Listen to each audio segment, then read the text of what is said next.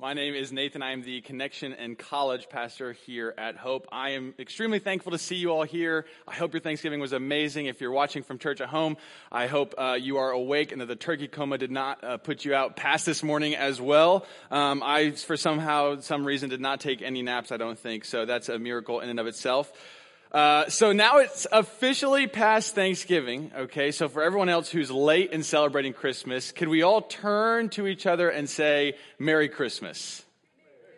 Oh yeah, that felt nice, yes. Now, in the spirit of Christmas, I figured I really want to get everyone into a spirit of Christmas. And so I figured what better way than to give every single person in the room and watching from church at home an early Christmas present. Does that sound good to everyone? Now, it's not like you have an envelope. Don't clap. It's not like you have an envelope underneath your seat that's going to have, $100 to Amazon or something like that. And we're not going to Jeff Bezos, whatever. No, it's none of that. All right. It's something even better. Okay. So yeah, now I'm hyping this up. So maybe we should have clapped. But last week, Pastor Mark, in trying to get us all into the Thanksgiving spirit, he showed us a video. It was a wonderful video. It had Ben Rector. And at the end of the video, it had Ben Rector, and he had this beautiful mustache. And at the end of second service, or at the beginning of second service, Pastor Mark made me stand up. He pointed out my mustache, and then he said something like disgusting. I think that's the word I heard. I wasn't hurt. I wasn't offended. I didn't cry afterwards at home for the next 3 hours. I didn't do any of that, but I figured, man, what better way to get everyone into the mood of Christmas than to give everyone an early Christmas present, which is that.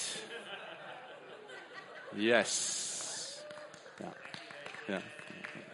Vengeance is mine, saith the Lord. This is also my last Sunday here, so. No, I personally think he should bring it back. Yes, absolutely. Yeah. I personally think he should bring it back. Anyways, we are in Romans today. You can go ahead and turn to Romans 8, 1 through 11, where we will find our passage today. This text is amazing. It's absolutely incredible.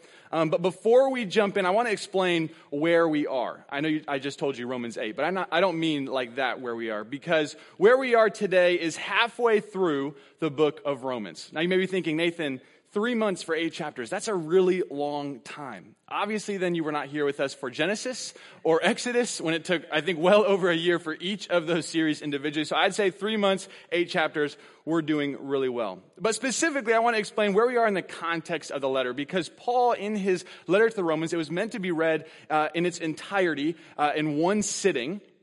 And in it, there is a major theme running throughout it, and then there are also sub-themes running throughout it. For instance, Romans 1 through 4, Paul has explained to us all of that we are justified through faith and through faith alone. And because we are justified only through faith, God is righteous. That is a marker of God's righteousness. And then Romans 5 up to Romans chapter 7, Paul talks about how this justification reshapes our entire existence. And then we find ourselves here in Romans chapter 8, said to be one of the most, if not the most important chapter in the entire Bible, where we find Paul summarizing and wrapping up this idea of how our life is reshaped and transformed because of God's righteousness.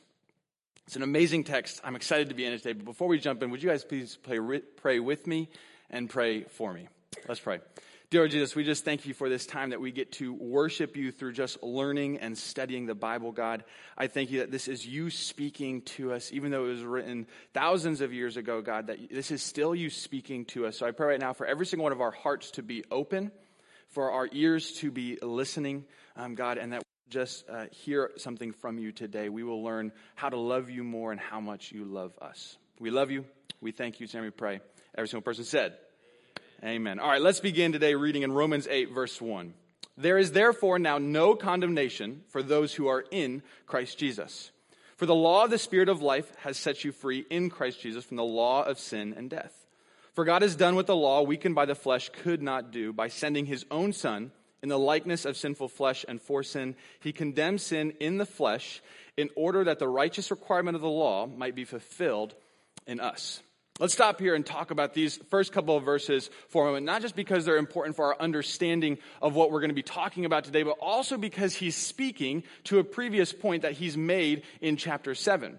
When Paul says, therefore, he's referring back to chapter 7, where he's been answering this question of what is the point of the law. And as we see that Paul was showing that the point of the law was to point out that evil had hijacked the human heart and that there was nothing that we could do or the law could do to save us from this separation from God. That the law, if you remember Pastor Mark's illustration, the law, the only thing it could do was point out, it could mirror back to us just how sinful we are. In fact, in Romans chapter 7, Paul says that the law added to our sin. Not that it made us sin in any way, shape, or form, but that it increased the amount of our understanding of the sin and the brokenness in our own life. But of course, that's not the end of the story. That's not the end of the letter. In Romans 7, 24 through 25, Paul says, "Wretched man that I am, who will deliver me from this body of death?" Who's going to save me? If I can't do it, if the law can't do it, who is going to save me? He says, "Thanks be to God through Jesus Christ our Lord. So then, I myself serve the law of God with my mind, but with my flesh I serve the law of sin." What he's doing in these last two verses is he's setting up the entirety of Romans chapter 8, as well as this idea of our new transformed and reshaped life in light of the justification through our faith. Which brings us to Paul saying, "Therefore, there is now no condemnation." There's no guilty verdict. We are declared righteous for those who are in Christ Jesus. Put parentheses around that phrase or underline, whatever you do to mark something in your Bible, in Christ Jesus. Because even though these are only 3 words, they imply a lot. Because what these imply and show is our position now in Christ. As Colossians puts it, we are hidden in Christ. There is this security in our salvation because we are in Christ Jesus. And that nothing we could do or anyone else could ever do could separate us from that salvation. And as he goes on in these first 4 verses, Paul is presenting the very gospel that you and I potentially proclaim and believe in. That Jesus became what we are, flesh and weak, so that we can become what he is, righteous and strong. And in that fundamental truth in our faith, we go from a battle that was impossible for us to win to a battle that is impossible for us to lose. It's this beautiful truth that he is showing us because we are now in Christ Jesus. Our position in life has changed. And in Christ Jesus, we have been set free from sin and death and set free for someone and something, Jesus. He's calling us to a different life, a transformative life. And as Paul summarizes all of these previous chapters in these just first couple of verses in Romans chapter 8, he's talking about how you and I have now been freed to set our mind on the Spirit and not on the flesh. But before I keep going and we keep reading and we kind of get into the meat and potatoes, as I've said before, the meat and potatoes of this passage, I want to ask a question. Why does Paul keep going after verse 1? It's this beautiful fundamental truth. There is therefore now no condemnation for those who are in Christ Jesus. Why does he keep going on to different points? Why not just drive that point into our heart? Why potentially muddy things up for us and make us confused? Why not just keep driving in that we have this security in our salvation and there's nothing that can separate us from the love of God? Why keep going? Do you think that it could be because Paul is trying to show us that there is more to our life than just one moment of declaration? That there's more to our life, there's more to our salvation than just one phrase that we can speak in one moment of our life. Let's keep reading and we can kind of hash that out. Romans 8 verse 4, we'll start there again. "In order that the righteous requirement of the law might be fulfilled in us who walk not according to the flesh, but according to the Spirit. For those who live according to the flesh set their minds on the things of the flesh. But those who live according to the Spirit set their minds on the things of the Spirit." And here it is. "For to set the mind on the flesh is death, but to set the mind on the Spirit is life and peace." Go through and underline every single time you see that phrase, "set the mind," because this phrase is essential for us today because it speaks to how we live our life in light of the gospel.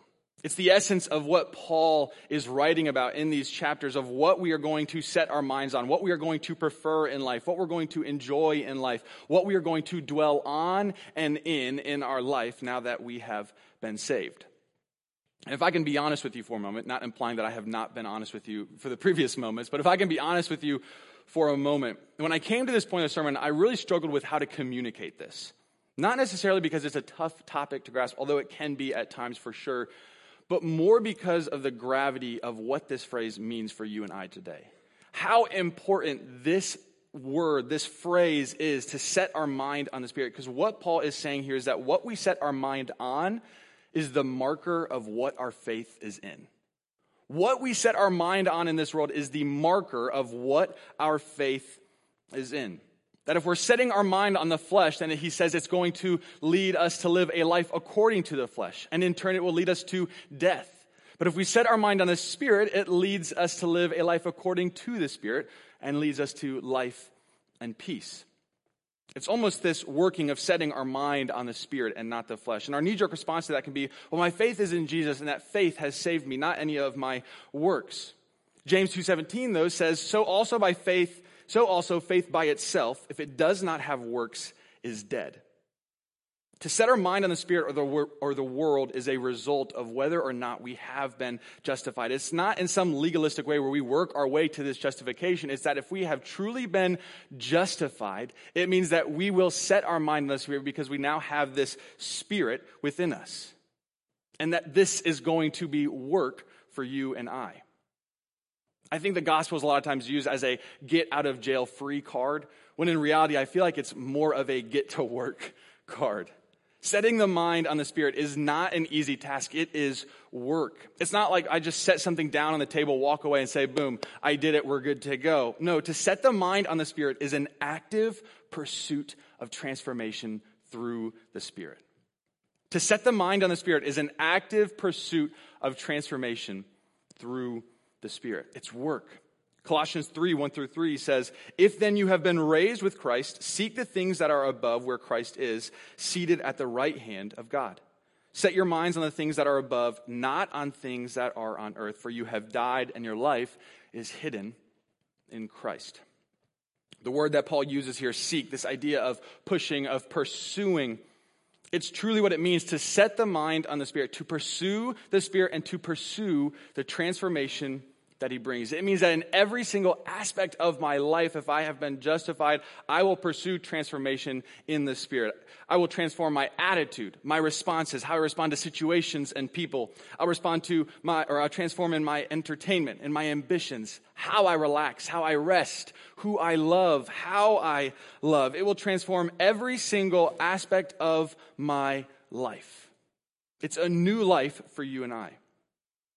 And I think as I was coming up with some of those ideas this past week, I almost started to have this thought, man, I kind of do some of those things well, right? Like, I think I love people well. I think I have a good idea of setting goals that are Christ-centered and Christ-oriented. So if I do some of those things well, can I kind of, just focus on the other ones and then leave those to, where they are and everything like that? And I think a lot of us have that thought of, I've got some of this Christian life down, so I can just focus on the other parts of it. But the truth of the matter is that while we may be good in some of these areas, we're not great, let alone perfect.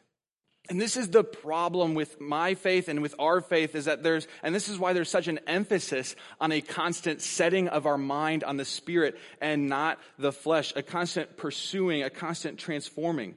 Because if at any point we stop this pursuit towards Jesus, then what we are saying is that we are content with where we are, when in reality we are nowhere closer looking like Jesus. Well, Nathan, it's impossible to be perfect. That's the point of the gospel, right? So I'm going to celebrate my weaknesses, say amen, and thank you, Jesus, for this grace. I would say amen to that. I absolutely agree with you. And yet what that calls us to is not a passive life. It does not give us an excuse to sit back and live our life however we want it. No, what it does is it calls us and frees us to live a life that actively pursues Him. It reminds me of something my wife, Cassie, said a while back while she was studying. She's getting her doctorate right now in PT school, small flex, but she's getting her doctorate in PT school right now. And a while back, she was studying for a test. She was cramming for it. And finally, she closed her book. She said, all right, I think I've studied enough. I studied the perfect amount. I'm going to get a 90 on this. And I said, okay, wait. Cassie's definitely smarter than me as a whole. She would argue that wholeheartedly, but I'm just going to say that now here on the stage because I have the mic. She's definitely smarter than me as a whole. So I was like, well, you definitely know how to study way better than I do, but wouldn't studying the perfect amount mean to get 100? She said, no. Studying the perfect amount means that you know all the information, and yet you can still have a life, right? So you study all the information, you know just as much as you need to get an A, and yet we can still hang out, we can still go to a movie, we can still play games, we can still have people over, we can still do all of those things. Studying the perfect amount is doing just enough to get that A, and then being able to still go live our life. I still don't know if I agree with that. I think studying the perfect amount still means 100, but that is what it is. That's a whole separate conversation. But I started to laugh because I was like, man, how many times do I do that with my Christian faith? How many times do I do just enough in my eyes so that I can still say that I'm a Christian, people can see that I'm a Christian, and yet then I can go and live my life however I want to live it? How many of us are just trying to get an A and not 100? Once again, I don't mean this in a legalistic way. I don't mean that you always have to be reading your Bible 24/7. I don't mean that you can never stop praying, although both of those things would be amazing if we could do that. The point of this is to ask, are you just trying to pass the class, or are you truly pursuing complete transformation through the Spirit? Have we become complicit in our walk to the point where we think, man, I got this Christian thing under wraps. I do my devotional for 5 minutes in the morning, every morning, never miss it for the past 30 years. Man, I come to church every single Sunday. I do those things. Or are we truly pursuing transformation in the Spirit? Because if we are content or complicit in our walk, what that means is that we are setting our minds on the things of the flesh, not the things of the Spirit. And here's the important truth for us today. Here's this tension that Paul's introducing to us by constantly putting this flesh and the Spirit against each other. That for the rest of our lives, when we make Jesus our Lord and Savior, we are going to struggle with setting our minds on the Spirit or setting the mind on the flesh. That is going to be a struggle that you and I are going to deal with for the rest of our life, because our flesh will always want to return to how life once was, and our spirit will never be content with where our life is here on this earth. It's the truth that we live in. Tim Keller calls it the holy schizophrenia, that we have these two ideas and two entities almost working against each other, causing us to have this tension. And I think a lot of times in the midst of this tension, and it feels like we're being pulled in two different ways, we can just kind of stop and say, I'm just going to stop where I am. I think this is good, and it's just too much.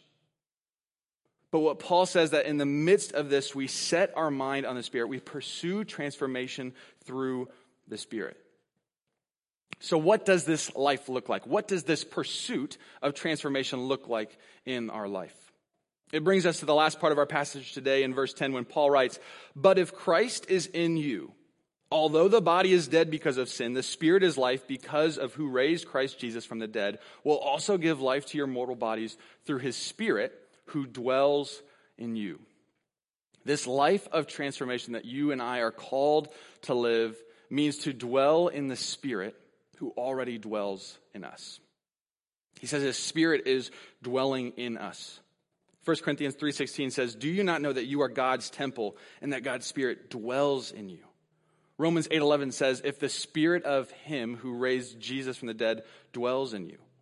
Dwell is not just the Spirit's pit stop in his journey. It's not just his rest stop, right? And then he's going to continue on his journey. No, what this word dwell means, and what Paul is telling us, is that God has made you and I his fixed habitation.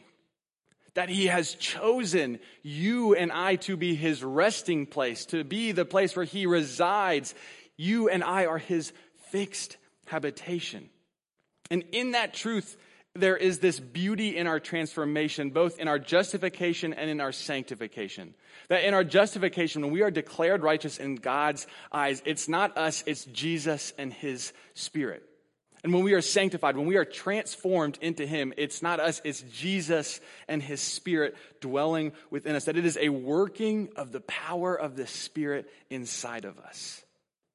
And what this causes us to do is to set our mind on the Spirit, to live a life according to the Spirit, and to have a life and peace. So I figured, what better way to illustrate this potentially than with Christmas lights? Once again, it is now socially acceptable to use Christmas lights as an illustration, right? Because we are past Thanksgiving. But in these Christmas lights are probably one of my favorite parts of the Christmas season, just because I think when you're going on a walk at nighttime and you get to see all these houses with all these Christmas lights, it's beautiful. They're awesome. They put off an amazing light if you get the right ones. I don't think these put off the best light, but it's okay. And so they're amazing things, but the problem is with Christmas lights is that they don't do that by themselves. I mean, right now we would call these Christmas lights, but they're not doing what they have been created to do, right? So they need something. What do they need? Electricity. Wow, we have some scientists in the room today. It needs electricity. And so what we do is we look around for an outlet. But excuse the grunting, and boom, we've got lights, right? I'm happy we tested this beforehand, because that would have been bad if they did not turn on. We have Christmas lights. And once they are plugged into the power source, then they do what they have been created to do. They become what they were created for. These beautiful lights that have color. And we see their true purpose, but it's not until they are plugged into the power source that we will see it, that it will be evident that there is electricity running through them. I mean, I can unplug these lights, right? I can unplug these lights and say to you guys right now, these are plugged in. But what would you guys say?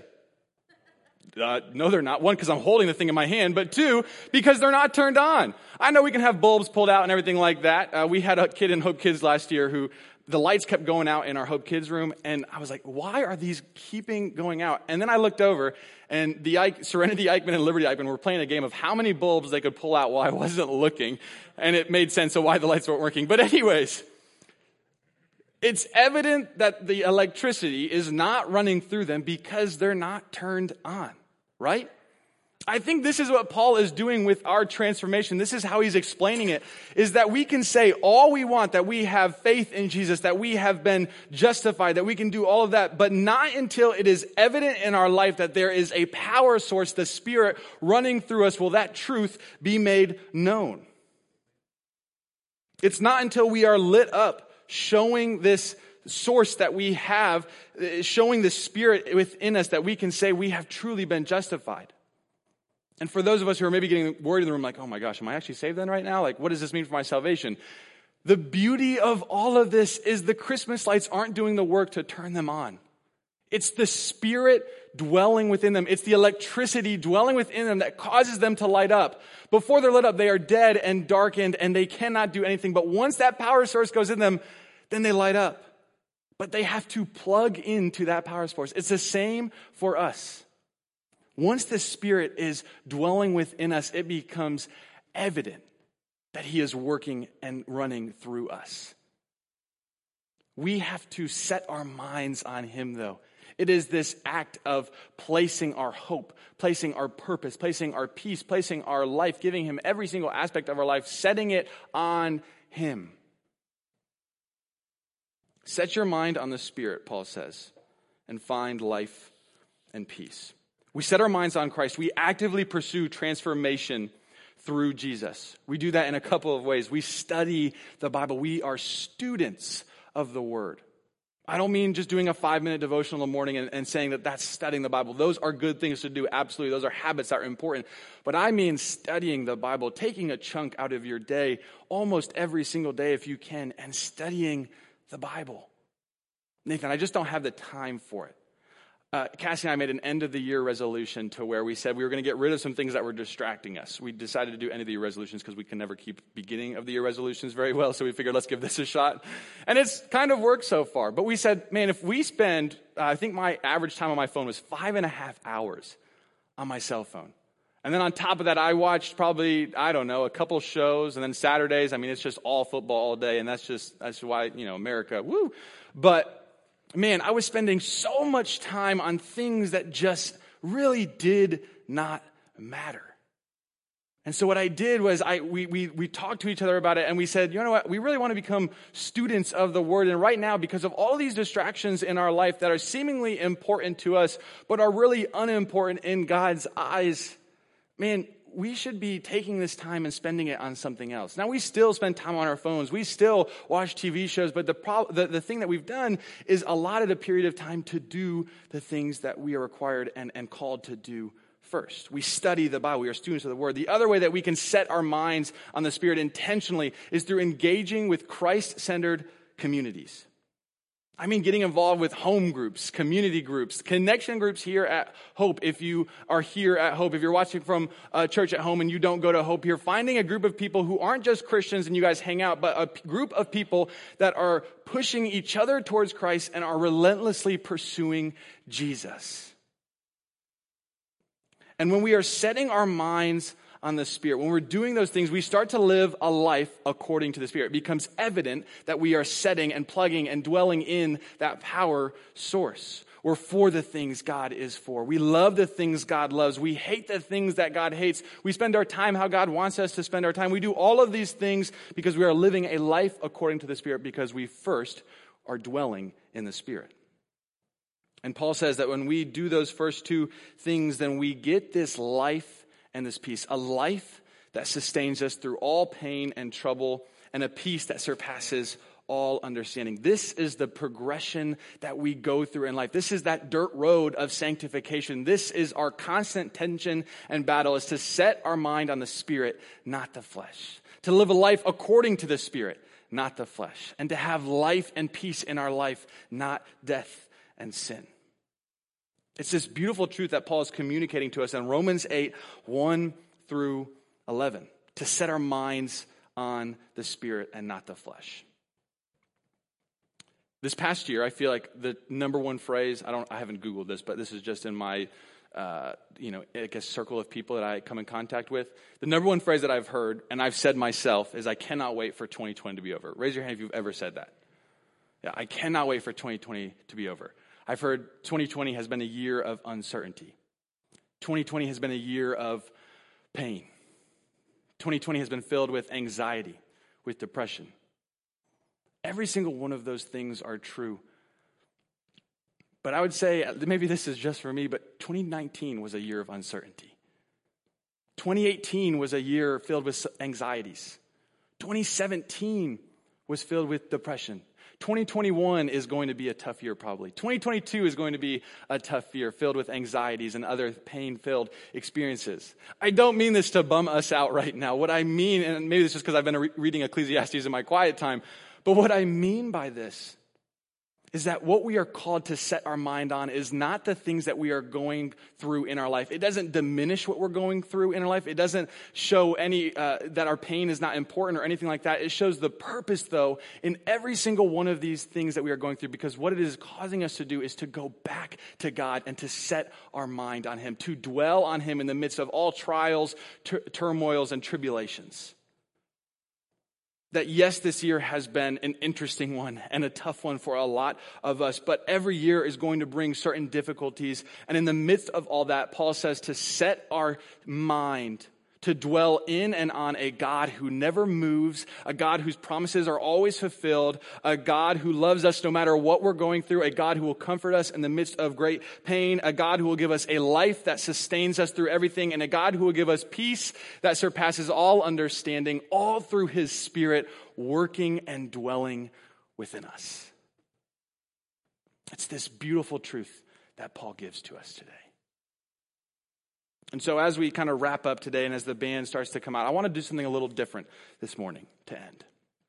Because I think this idea of setting our mind on the Spirit, this idea of dwelling on and in the Spirit can be really hard for us in a world that demands our attention. In a world that has so many distractions. In a world that is causing us to maybe set our mind on the things of the flesh, not the things of the Spirit. And so what I'd love to do today is I would love for all of us to close our eyes. And I would love every single one of us to take an intentional moment of silence and set our mind on the Spirit. Whether you've been doing a good job of it for the past week, the past year, the past 10 years, what Paul says is we don't stop setting our mind on the Spirit. We don't say, I've been doing this good for 10 years, I can take a quick break. He says it is an active pursuit. And so for a moment, as Hannah's playing the keys or the band's coming out, let's just close our eyes, sit maybe in some awkward silence, but intentionally take this time to set your mind on the Spirit, to dwell on a God who has made you and I His fixed habitation. He's residing in you now. He's present in this very room. Whether you feel Him or not, He is present, He is working, and He is dwelling here. Let's take this time just to dwell in Him and His Spirit.